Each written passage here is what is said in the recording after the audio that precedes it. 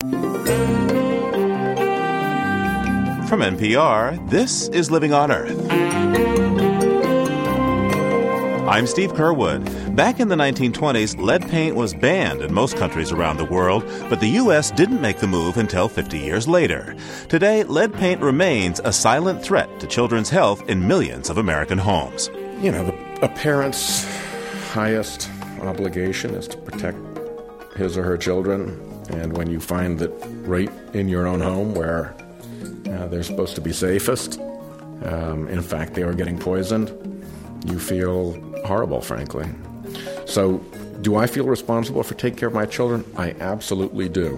But by God, these paint companies have some responsibility as well.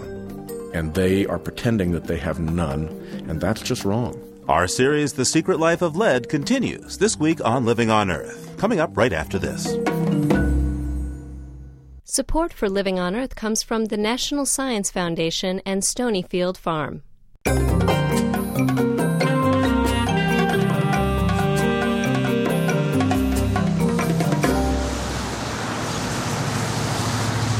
Welcome to Living on Earth. I'm Steve Curwood in Cincinnati, and we're here to take you on a journey.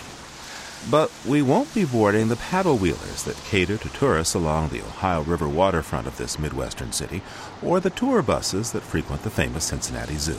No, today we embark on a voyage of scientific discovery with a team of researchers at Cincinnati Children's Hospital and the University of Cincinnati. They have led us into their lives and laboratories to help us learn how cutting-edge science does its work, to help us understand how years of hard labor, false starts, and moments of inspiration can lead to scientific breakthroughs. For more than 2 decades, the Cincinnati research team has been trying to unravel the scientific secrets relating to childhood lead exposure, and this step-by-step process is far from finished. Our story on this emerging science doesn't begin in a room filled with test tubes and people with white coats, but in a modest, tidy living room on the outskirts of the city. Tony, you are so disrespectful. You're up here cussing and everything. Enough is enough. Tony is in trouble again. His mother, Diana, says it's nothing new for her 22-year-old. He can't hold down a job. He can't keep a steady girlfriend. His mind, it's like his mind races. And Tony's troubles today look much like the ones of his early years when his family lived in a gritty neighborhood downtown. It was hard, especially trying to raise 3 other children who, quote-unquote, was pretty normal. But then you've got this child, you just can't figure out what's going on. It was a tear in our marriage. And then you've got this kid, every time you turn around, you're getting a phone call, come and get him. Diana and I talk while Tony wanders in and out of the house, yakking on his cell phone, meandering up and down the stairs. He says he wants to talk with me, but it seems like he just can't sit down. Tony, are you ready for your interview? Finally, Tony sits down to chat. He squirms as he tells me about life in grade school. Couldn't concentrate. I was wild. Wanted to be over here talking, but had to do my work over here. That was rough right there. It was always a concentration thing with me, you know what I'm saying? And I guess they thought it was like, well, he has a behavior problem or whatever. It was just, I didn't want to sit down. School, it was just rough, man. From first grade to the 11th, it was just rough. He's very smart. He can be a very sweet child. He's just not, his attention span. Tony doesn't have a good attention span at all. And he's been diagnosed with ADD. And I don't know if that's part of him having lead, or it could very well just be part of my gene that he has. Indeed, that's the question scientists who've been following Tony all his life would like to answer. Like millions of American children, Tony spent his early childhood in an apartment that was loaded with dust from lead paint. But unlike most of those children, Tony's exposure to lead has been carefully documented since he was in his mother's womb. He's one of nearly 300 individuals being followed by the research team in Cincinnati that's probing the long-term effects of lead. Neuropsychologist Kim Dietrich has been studying this group for more than 20 years. We recruit them prior to birth and then follow them over a period of time, measuring the amount of lead they're exposed to by measuring the lead in their blood and their behavior sequentially. And thus we can correlate earlier exposure to lead, which we have a good record of, with later behavioral problems. When he was a toddler, Tony had levels of lead in his blood that today would be considered cause for concern. But back then, lead exposure was only officially a cause for concern at levels approaching those that could lead to seizure or death. Still, there were some signs that childhood lead exposure in much smaller doses could have an adverse impact on learning and behavior. Trouble was, most kids who were identified with elevated lead exposures were also poor, and many were black. Some said their problems could be blamed on poverty and race. Many were skeptical that lead was playing any large role, among them Kim Dietrich himself. There are certainly children who are not poor that get lead poison. We know that for certain. But it is predominantly seen in children living in situations that present other challenges to optimal development, including poor nutrition, perhaps in some cases inadequate caretaking and supervision and stimulation. And so I was skeptical. I thought since lead was correlated with these other factors, it was probably more these other factors that were responsible for the effects that were observed. And there was only one way to really tease this out, and that was to conduct a different kind of study we call a prospective study. In a prospective study, a group of people are followed over a period of time to see who gets sick and why. Lead exposure had never been studied this way before.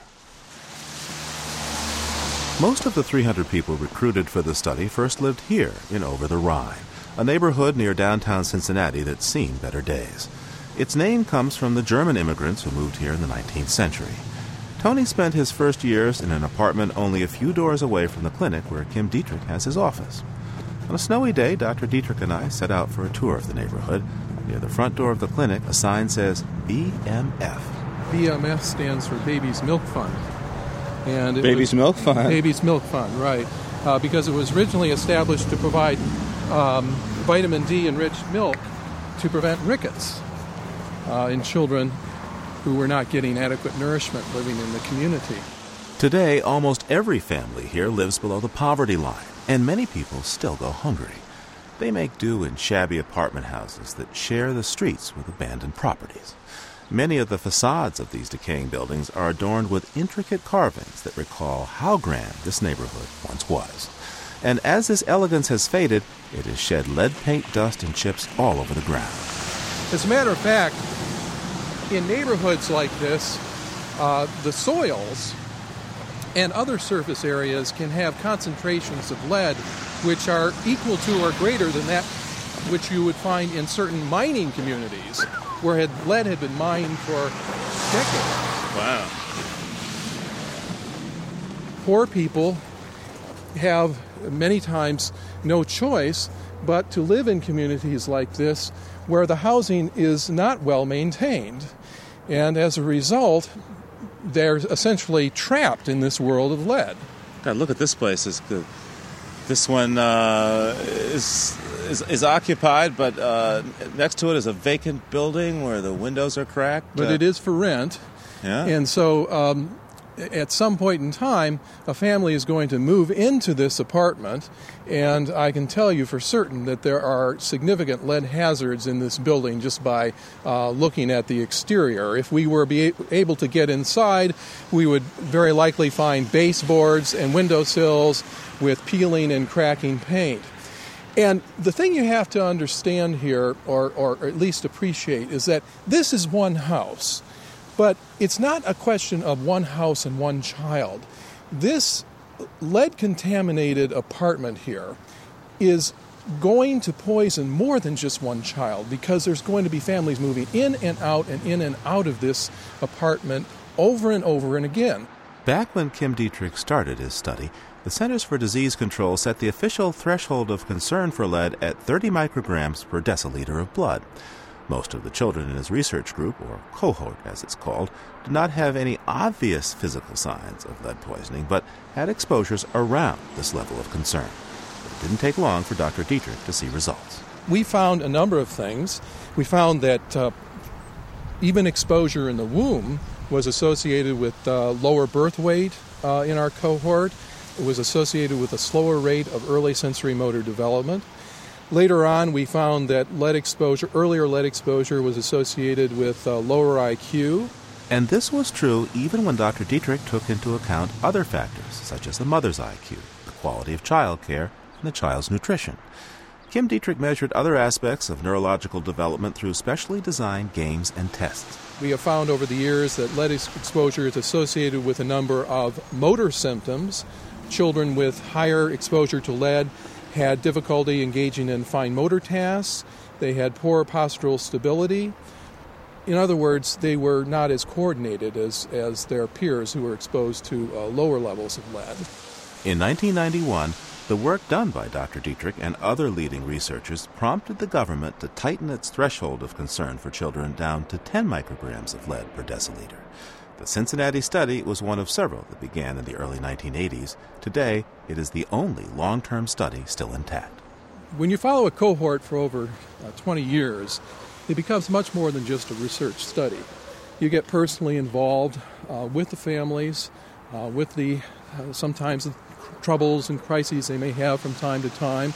Persistence is part of the research protocol here. And to keep people coming in for checkups and testing, Dr. Dietrich and his colleagues have spent many hours knocking on doors, holding holiday parties, even checking out the local laundromat to find no-shows. But the problems of keeping the study cohort together go beyond missed appointments. A great many, unfortunately, of the members of this cohort have had problems in terms of the justice system. More than a handful have been incarcerated. And unfortunately, one of the sources of attrition in our cohort is homicide. That is, members of the cohort being killed either as a function of a drive-by shooting or engaging in criminal activity themselves. The violence and crime that is so much a part of life in this neighborhood may well be connected to childhood lead exposure, says Dr. Dietrich. 2 years ago, he published a study about delinquency and reported that the teens in his group with the highest lead exposures were much more likely to engage in delinquent behavior than teens with the lowest exposures to lead as children. Dr. Dietrich says he doesn't know exactly how lead exposure can lead to delinquent behavior, but he does know that lead seems to compromise the abilities to focus and control impulses, and that is an important clue. For example, we know that children who have attentional deficits, poor impulse control, deficits in an area we call executive functions, that is, a lack of ability to plan ahead, to anticipate consequences. We know that children who have these behavioral deficits are at higher risk for engaging in antisocial behavior and ultimately behaviors we associate with a high risk of arrest and adjudication for delinquency. For Kim Dietrich, lead very well might tip the balance when it comes to the ability to resist temptation. I guess the way I think about lead is that the environment these children are living in,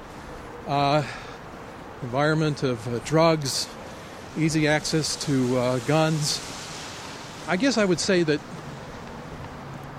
the environment provides the opportunity. Lead may pull the trigger. 2 decades into this research, Kim Dietrich's subjects are now young adults. We'll meet a few of them and hear about their problems with the law and see how researchers hope to learn more about the secret life of lead, coming up right after this.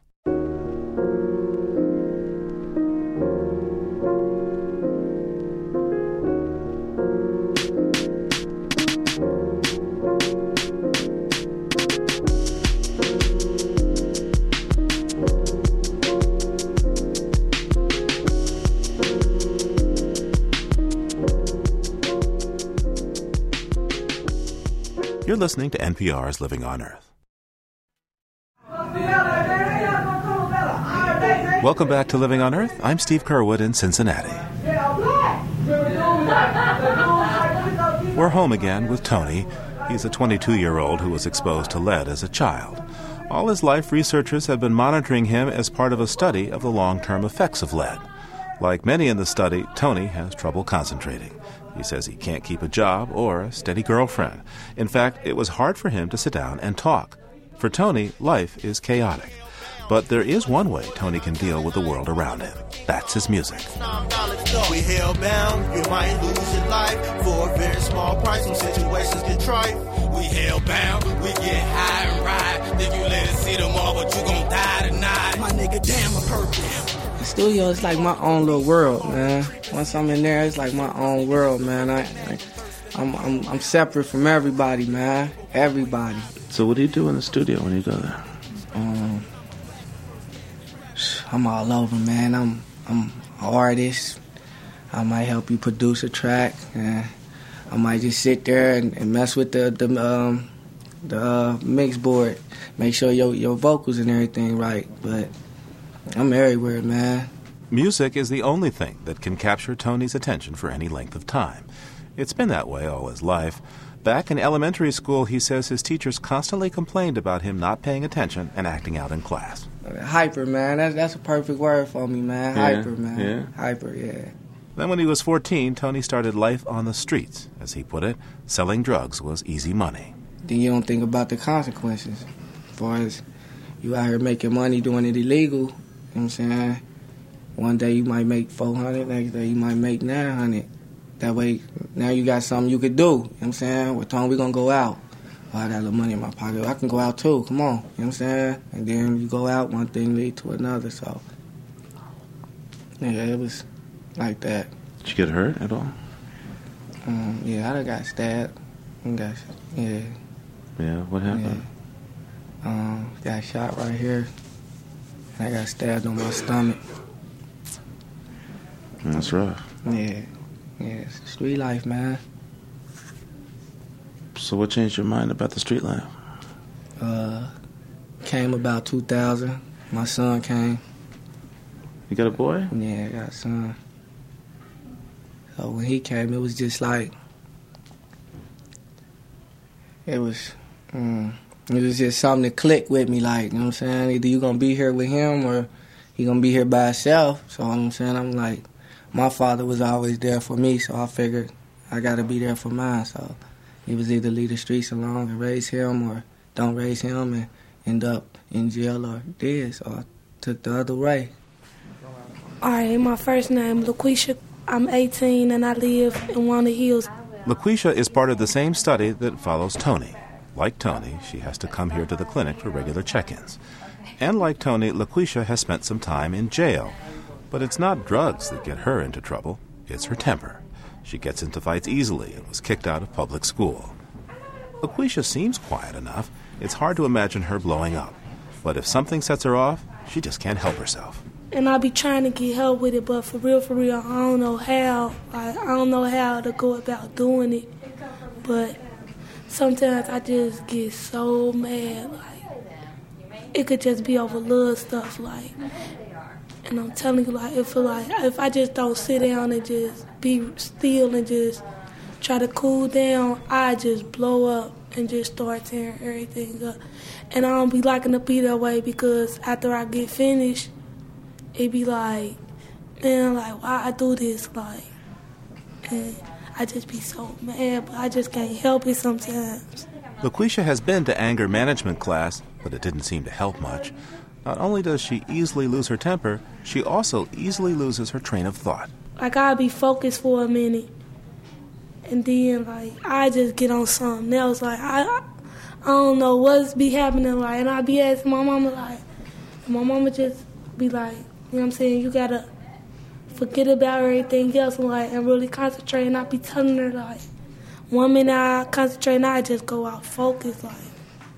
At the Cincinnati Children's Hospital, researchers have joined in the effort to see if the troubles of people like Tony and LaQuisha are a function of their exposure to lead in early childhood.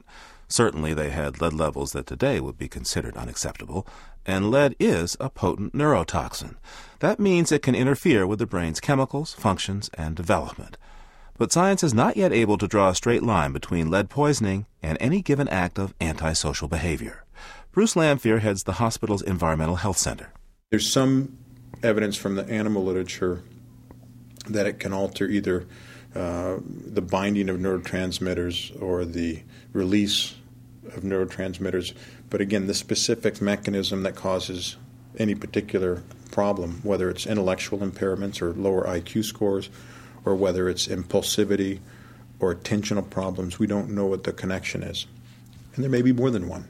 Lowered IQ, trouble with learning, poor impulse control, and the lack of ability to plan ahead all make it harder to make good choices in bad situations. And Dr. Lamphere says more studies are providing additional support for the link between lead and crime. For example, recent findings by University of Pittsburgh researchers show that teens with a history of lead poisoning are twice as likely to be considered delinquent by the law, their school, or their family. So there's actually quite a bit of evidence that begins to link lead as a potent neurotoxin and conduct disorder or antisocial behavior or criminal behavior. And while it's always very difficult because it's a very charged topic to make any definitive links, there certainly is a growing body of evidence that really substantiates some of the work that's now been ongoing for over 20 years. To help unravel the secret life of lead, Bruce Lamphere and Kim Dietrich are heading up a 5-year multi-pronged study funded by the National Institute for Environmental Health Sciences.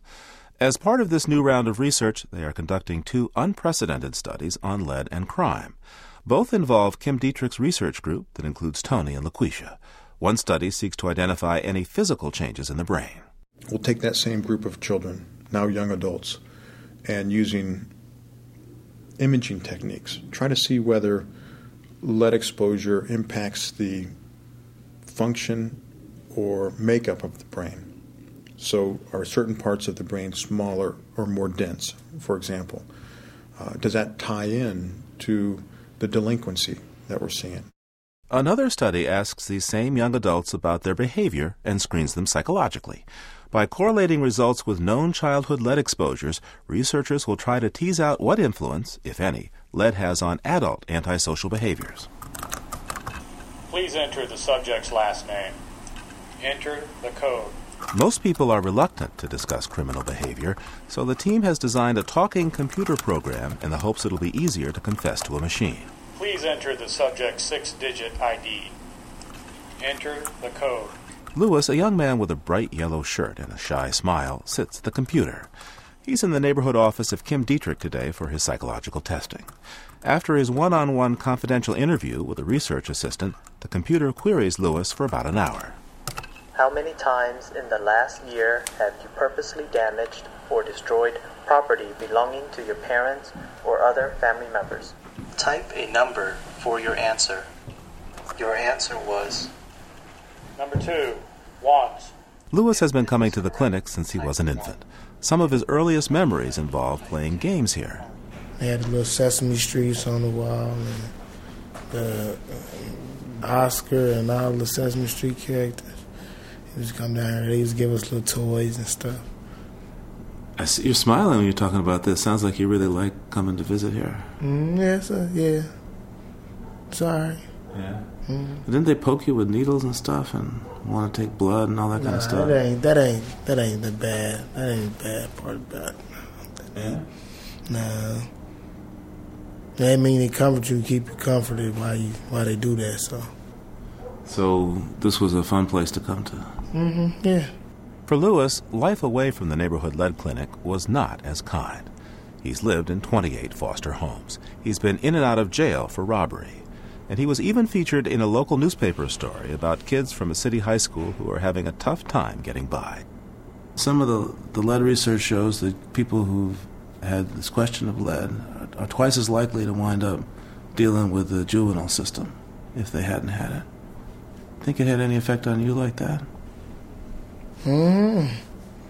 Might haven't, but my record is probably have. Lewis is now out on parole on a robbery conviction. He says he doesn't want to go back to jail, but in his world, he feels his options are limited. His rap says it all. Now people want to know how I make a living the same way you do. The only difference is I'm dealing. I'd rather live my life on the straight road and do illegal. I only end up running back to the arms of evil. I got a seed, and I can't stand to watch it starve. I'd rather sell dope and make it look like we live large and take the charge. Pay lawyers so I don't long behind bars. When I get out back on the block, I'm still waving down cars. And it's a new way to hustle. Every time I get out, it seems that every day my mama always cussing me out. She's saying leave, but I love her and it's stressing me more. But I can't leave this game knowing that my pockets is sore. So I stay grinding, not knowing what tomorrow will bring. So I wonder, That's it now. I'm cut it off right there. Bruce Lanphier says while much of the dangers of lead are well documented, society has remained relatively indifferent to the problem, with millions of homes still contaminated by lead paint. That makes it important, he says, for people to understand the link between lead and crime. Partly because right now, many families and many decision makers in the United States feel like lead doesn't affect them at all. I think to the extent that we begin to recognize that lead or any other toxins or any other risk factors, for that matter, might increase the rates of criminal behavior, that's something people feel vulnerable to. Criminals cross over from one neighborhood to the next. And so when we begin to make connections between lead and criminal behavior, that's something that people can't just say, yeah, that's fine, it affects inner city kids, it doesn't affect my kids. They can't say that about crime.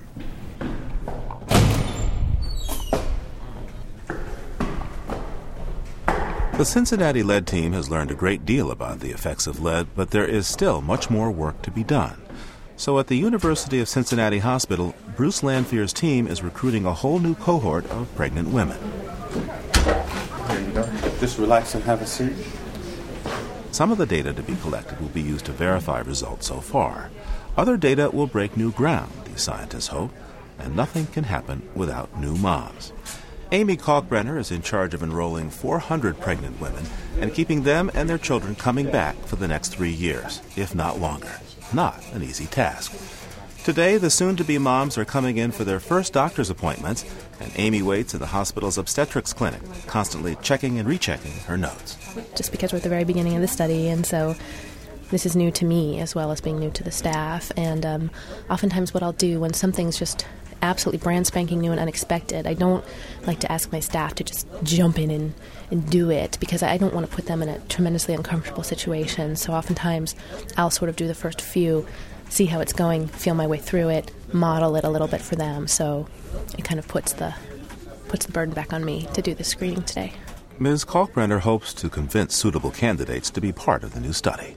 In exchange, they get some free home improvements and a few $100s to spend at the grocery store.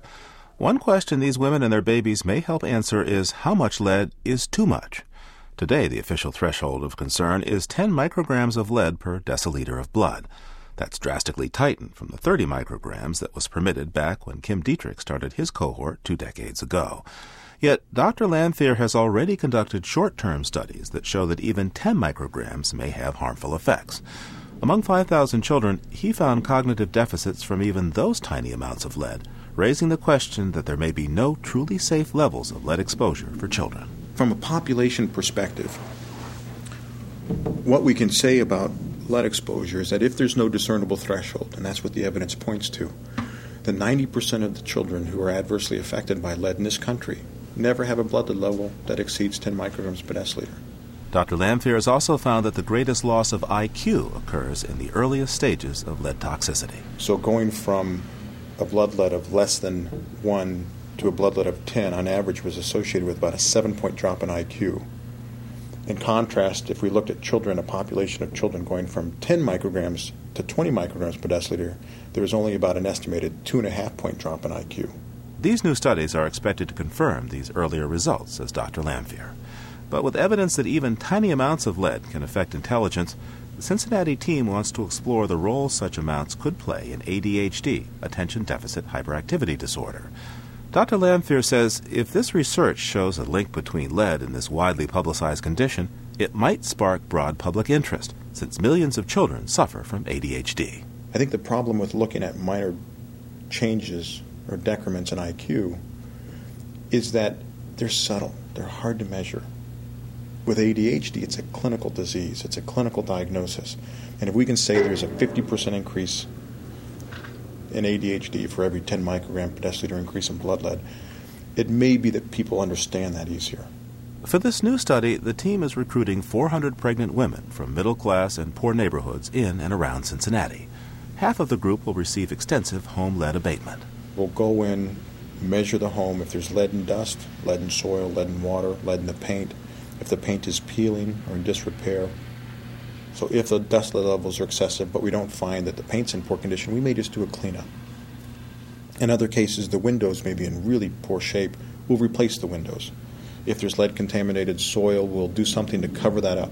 Dr. Lamphere says these efforts should keep child blood lead levels from rising above 3 micrograms. A control group involving the homes of 200 pregnant women will not receive lead abatement. Dr. Lamphere anticipates children in these homes will have more learning disabilities and developmental disorders, even though they will have blood lead levels that are considered safe by the government. But Dr. Lamphere doesn't feel it's right to improve the lives of half the group and do nothing for the others. So, for the control group, his team is providing help to reduce household hazards, the most common cause of death for children under 5. We will put stair gates in place, if indicated. We'll turn down water temperature below 120 degrees to make it less likely to burn a child. We'll put window guards in for multi-unit dwellings where there's over 2 stories. We will put latches or safety locks on cabinets where cleaners are kept, where medications are kept. So far, there are funds to evaluate all the children in the study at 12, 24, and 36 months. But Dr. Lamphere hopes his research will continue over the lifetimes of the children, providing data on the impact of lead for years to come, just as Kim Dietrich has done. But meanwhile, back at the OB clinic, there's a little snag. Okay, Christy, as of yet, has not showed in. Clipboard in hand, Dr. Lamphere's project director, Amy Kalkbrenner, tells us she thought she'd be much further along recruiting participants. She didn't plan on speaking with these women for the first time today, but efforts to contact them by phone didn't work much at all. And I guess I thought more of the time we'd find valid phone numbers. And it's been about 75% of the phone numbers are just completely wrong. She later heard from nurses at this low-income clinic that wrong numbers are common here.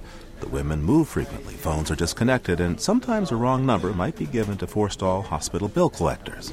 I've actually been working to prepare this study for just a little over a year, which is a pretty long time to work on something before it starts. I think this is the longest startup I've ever had. So I guess the irony is that even after a year plus of preparation, when the day actually comes, there's still just a lot of unexpected, a lot of unknown, and just, I don't want to say chaos, but a little bit of chaos.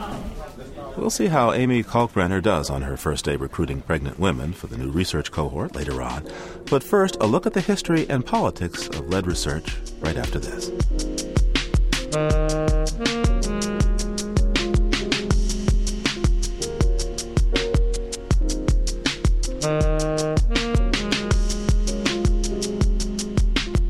Support for NPR comes from NPR stations and Aveda, an earth-conscious beauty company committed to preserving natural resources and finding more sustainable ways of doing business. Information available at Aveda.com. The Noyce Foundation, dedicated to improving math and science instruction from kindergarten through grade 12.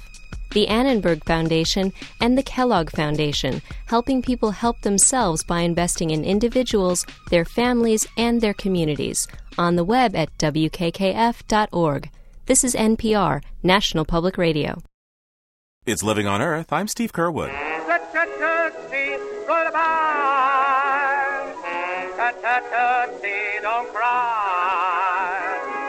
1927. The Jazz Singer wows audiences as the first talking feature film. Charles Lindbergh flies the first solo crossing of the Atlantic from New York to Paris. And in the face of growing evidence that lead paint is dangerous, especially to children, European nations are banning it in homes.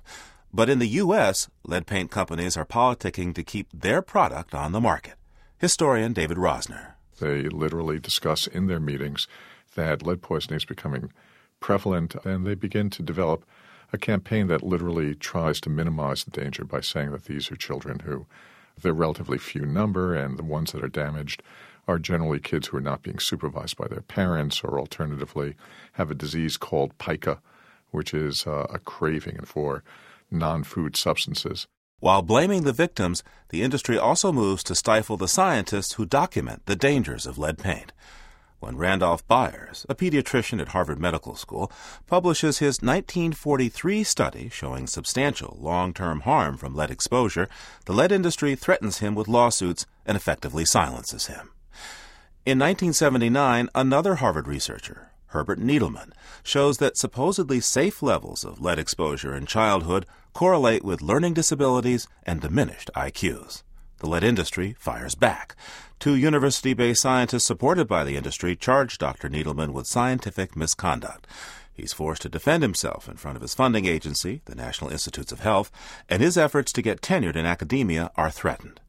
Eventually, Dr. Needleman's research is verified, but the message was clear, says Don Ryan, executive director of the Alliance to End Childhood Lead Poisoning. Don't mess with the lead industry. Every step of the way, the lead industry challenged the scientific evidence, ridiculed the reality of lead's low-level health effects, and basically claimed this was problem was being completely overblown by scientists. Lead is still a risky topic for scientists who investigate it today. Scientists like Bruce Lamphere at Cincinnati Children's Hospital.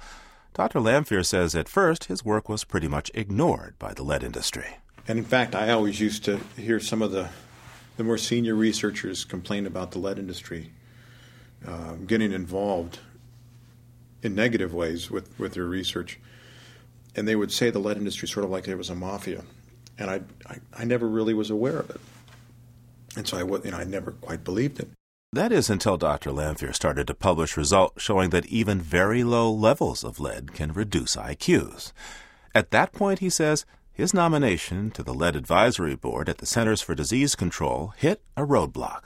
Beginning in March of last year, I heard from a CDC official that while I had been nominated for over a year, that the lead industry was visiting with Tommy Thompson or Tommy Thompson's office and putting forward their own nominations. And then it was about a month or 2 later that he called me up, and he was very apologetic, and he said, I'm sorry, but we're not going to be able to approve your nomination. Tommy Thompson is secretary of the U.S. Department of Health and Human Services, which oversees the CDC.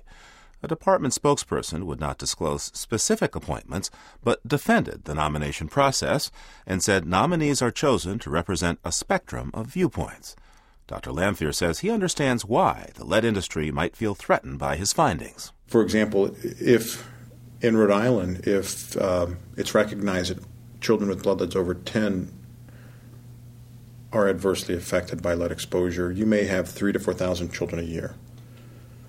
Well, if it's over 5 micrograms per deciliter, then you could probably increase that by tenfold. So it's 50,000 to 100,000 children. And that's just in one state. If there's no threshold of safety, it's millions of children every year in the United States, millions upon millions of children. And so you can begin to see rather quickly, as you add up those numbers, that the lead industry doesn't want that research, our research, to be recognized as valid. Good morning. Members of the jury, like Mr. Scott, I also want to thank you for the time, and the effort and the interest that you've shown in this case. In 1999, the state of Rhode Island took the lead industry to court to hold it accountable for poisoning tens of thousands of children. Both Bruce Lamphere and Kim Dietrich testified about the harm the toxin can cause when the case finally came to trial in 2002. Looks like some kind of a pegboard here. Well, this is for old. When I visited Dr. Dietrich in his Cincinnati office, he took out a bright yellow plastic container. It looked like a big lunchbox, but it was covered with poison stickers. Inside, a few vials cushioned in foam. Dr. Dietrich held one up to the light. In the interior of homes, the clearance level for lead and dust on floors is 40 micrograms of lead per square foot. And this would equal or exceed the clearance level, the EPA clearance level for lead and dust on floors. I don't see nothing. That's right. That's the point, isn't it?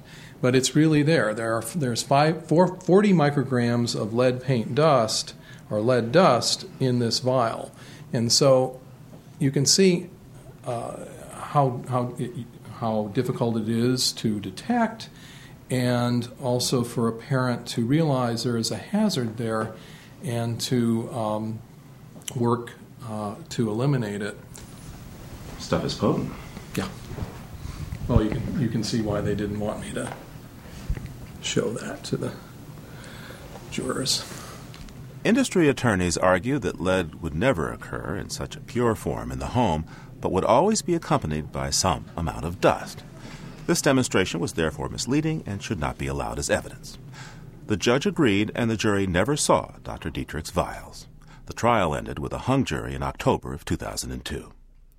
The lead industry has failed to respond to repeated interview requests from Living on Earth about the Rhode Island lead case and lead research.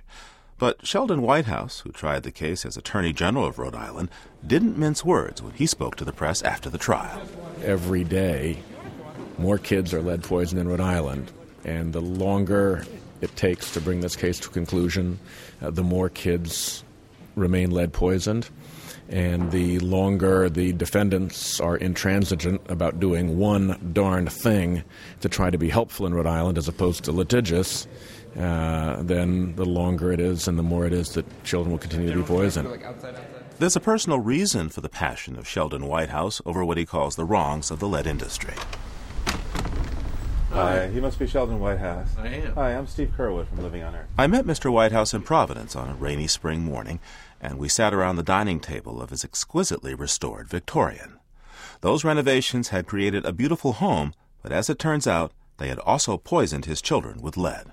You know, a parent's highest obligation is to protect his or her children, and when you find that right in your own home where they're supposed to be safest, in fact, they are getting poisoned, you feel horrible, frankly.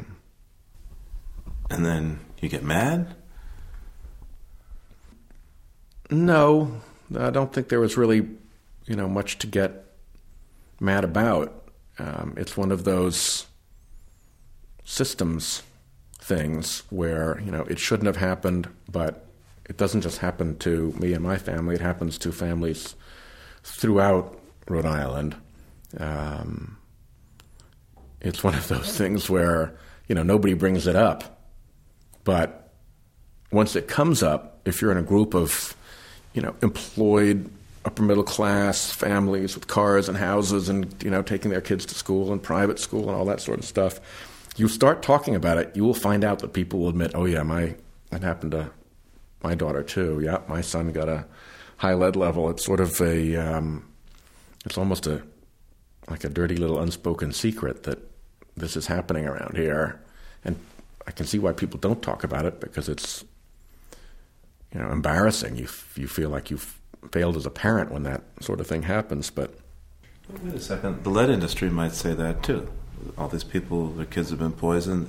They should have known. They should have conducted themselves in a better fashion. It's their fault. And they have been saying that. They've been saying that for a long time. They began saying it most offensively when it was poor black children in urban ghettos in Maryland, so that the rest of America could go by and say, well, look, we take care of our children. We don't live in ghettos, and we don't let our children eat lead paint chips the size of potato chips. So it's not our problem. It's okay. And what we're finding out is that ain't so. It never was so. But do I feel responsible for taking care of my children? I absolutely do. Was it my fault that this happened? Not entirely, but once you step into the fault arena, I think there's a fair amount to go around in different places. We think landlords have a role, and that's why we've been going hard after landlords in Rhode Island to make them clean up. But by God, these paint companies have some responsibility as well. And they are pretending that they have none, and that's just wrong. Sheldon Whitehouse's term as Attorney General has ended, but he predicts Rhode Island will continue to fight the lead companies in court. He draws an analogy to the tobacco liability cases, which were won after repeated efforts and needed sound scientific research to counter the claims of the tobacco companies. Right now, Mr. Whitehouse says, research on lead is of critical importance to counter what he calls misleading information from the lead companies. And it's critical from a public health point of view that we lower the exposure of children to lead, and you can't do that sensibly unless you've got the right information about how dangerous it is. And so this whole question of its toxicity has been an incredible saga. And we're finally getting, I think, down to the point where we're closing in on viewing it as being toxic on almost any level. Back at University Hospital in Cincinnati, Amy Kalkbrenner is still in the obstetrics clinic as part of the work to get more information on the dangers of exposing children to minuscule amounts of lead. You may remember that she's the project director for Dr. Lanfear's new study that plans to follow 400 children from before birth through at least their early years. Ms. Kalkbrenner and a nurse are recruiting pregnant women for the study. Melissa, we're going to give them juice boxes while they're doing the consent. The consent process involves screening candidates and explaining what's involved if they sign on. The consent's really long. Down the road, we were going to give them water, but we didn't get the water yet, but we had a bunch of juice boxes from another study. The juice boxes help ensure the women will be able to give a urine sample at the end of the interview. Ms. Kalkbrenner hopes to recruit at least a few of the 15 women who are here today for their first prenatal visit, but it's slow going. Do you want to find out whether you're eligible? Not interested. Okay, thank you, Tisha. Did you want to find out whether you're eligible first? Do you feel pretty sure you don't want to do it? No. Okay. You've only been staying in a home for just the last couple weeks. We're looking for people who have been in the same home for 3 months because we're going to be looking at your exposure to different chemicals in your home. So I think you wouldn't be eligible for the study today. Did you see what you got? Sorry, but you're actually not eligible for the study. We're looking for people who are going to be living in the same home during the pregnancy. Kind of anticlimactic. Okay, bye-bye. Thanks, Kiana. By the end of the morning, Ms. Kalkbrenner has plenty of no's and ineligibles and a few maybes. But she says it'll all work out. I recently have been accused by my staff of being an optimist. But I always think, well, we'll just get better from here. You know, next time we'll, I don't know, maybe have more people that we're contacting and we'll be more prepared. We'll have that special smile that, you know, has somebody say yes instead of no. I don't know what it is.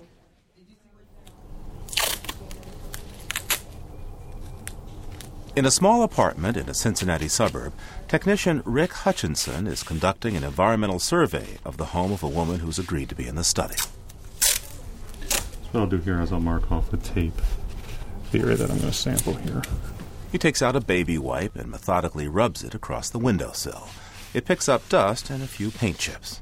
He puts the wipe in a plastic vial that will be sent to a lab for lead analysis, along with the other samples gathered during a 2-hour evaluation of this home. So you have one more dust wipe sample to take, and that'll be off the floor in the kitchen. Stephanie Callahan's apartment is well maintained, with white walls and wood furniture. Other than around the windows, there's no flaking paint anywhere in the apartment. This mom-to-be is a 23-year-old respiratory therapist. Relaxing on the couch with a cat in her lap, she says she knew right away that she wanted to be a part of the study. When I received the information in the mail, I was very interested, probably just because of being a first-time mom, and also I currently rent an apartment, and knowing that my first home was probably going to be an older home, it appealed to me just because I wanted to learn to make sure that when I do get a home, making sure that there aren't any things to worry about, such as lead or mercury, things that I would never even think about. Also to get tips on, household safety, maybe things that you generally don't think about. Unless she conducts her own testing, Ms. Callahan will never know the results of the lead assessment of her home. Based on a random assignment, her apartment will either receive extensive lead abatement or childhood safety improvements. And her baby will be placed in one of 2 groups that will be monitored and their development compared. Stephanie Callahan says for her, the most important thing is the health and safety of her baby. That was the whole reason in getting into the study was I'm going to be a mom and, I want to do the best job that I can in raising this child. And so our story ends as it began, with a mother concerned about her child and the dangers from exposure to lead. Think back to Tony, now age 22, and his mother, Diana.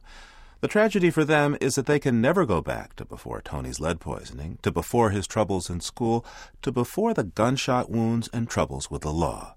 And his mother may never be able to stop worrying about her son. Stephanie Callahan can be grateful that, thanks in part to the research that involved Tony, the federal standards of lead safety have been tightened. That means that her unborn child will likely face far less lead in the home than Tony did. But Bruce Lanfear is still trying to find out if that will be safe enough. He should start to get some answers in a couple of years. And the original cohort of his colleague Kim Dietrich will keep revealing more data as it heads into its 3rd decade. Along the way, the team will have to secure continued funding, keep those cohorts together, and perhaps face more professional criticism. As a father of 3, Dr. Lamphere feels a special urgency to find some answers. I'm trying to do this because I think it will give children an opportunity to succeed. It will give them a better chance of having a healthy life. Children stand for hope. There's always some promise that they hold out.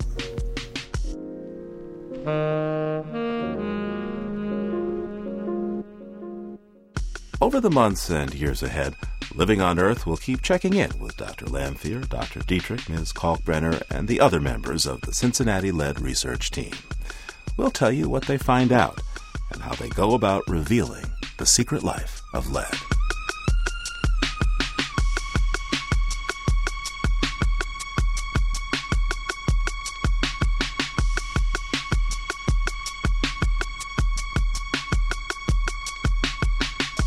The Secret Life of Lead was produced by Cynthia Graber with help from Chris Ballman and was edited by Diane Toomey.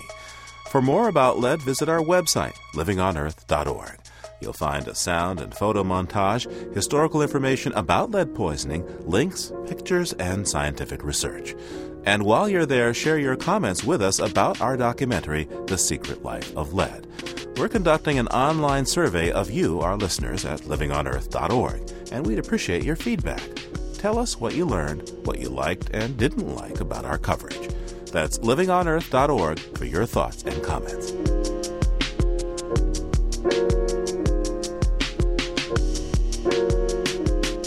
Chris Engels is our technical director. Allison Dean composed our theme.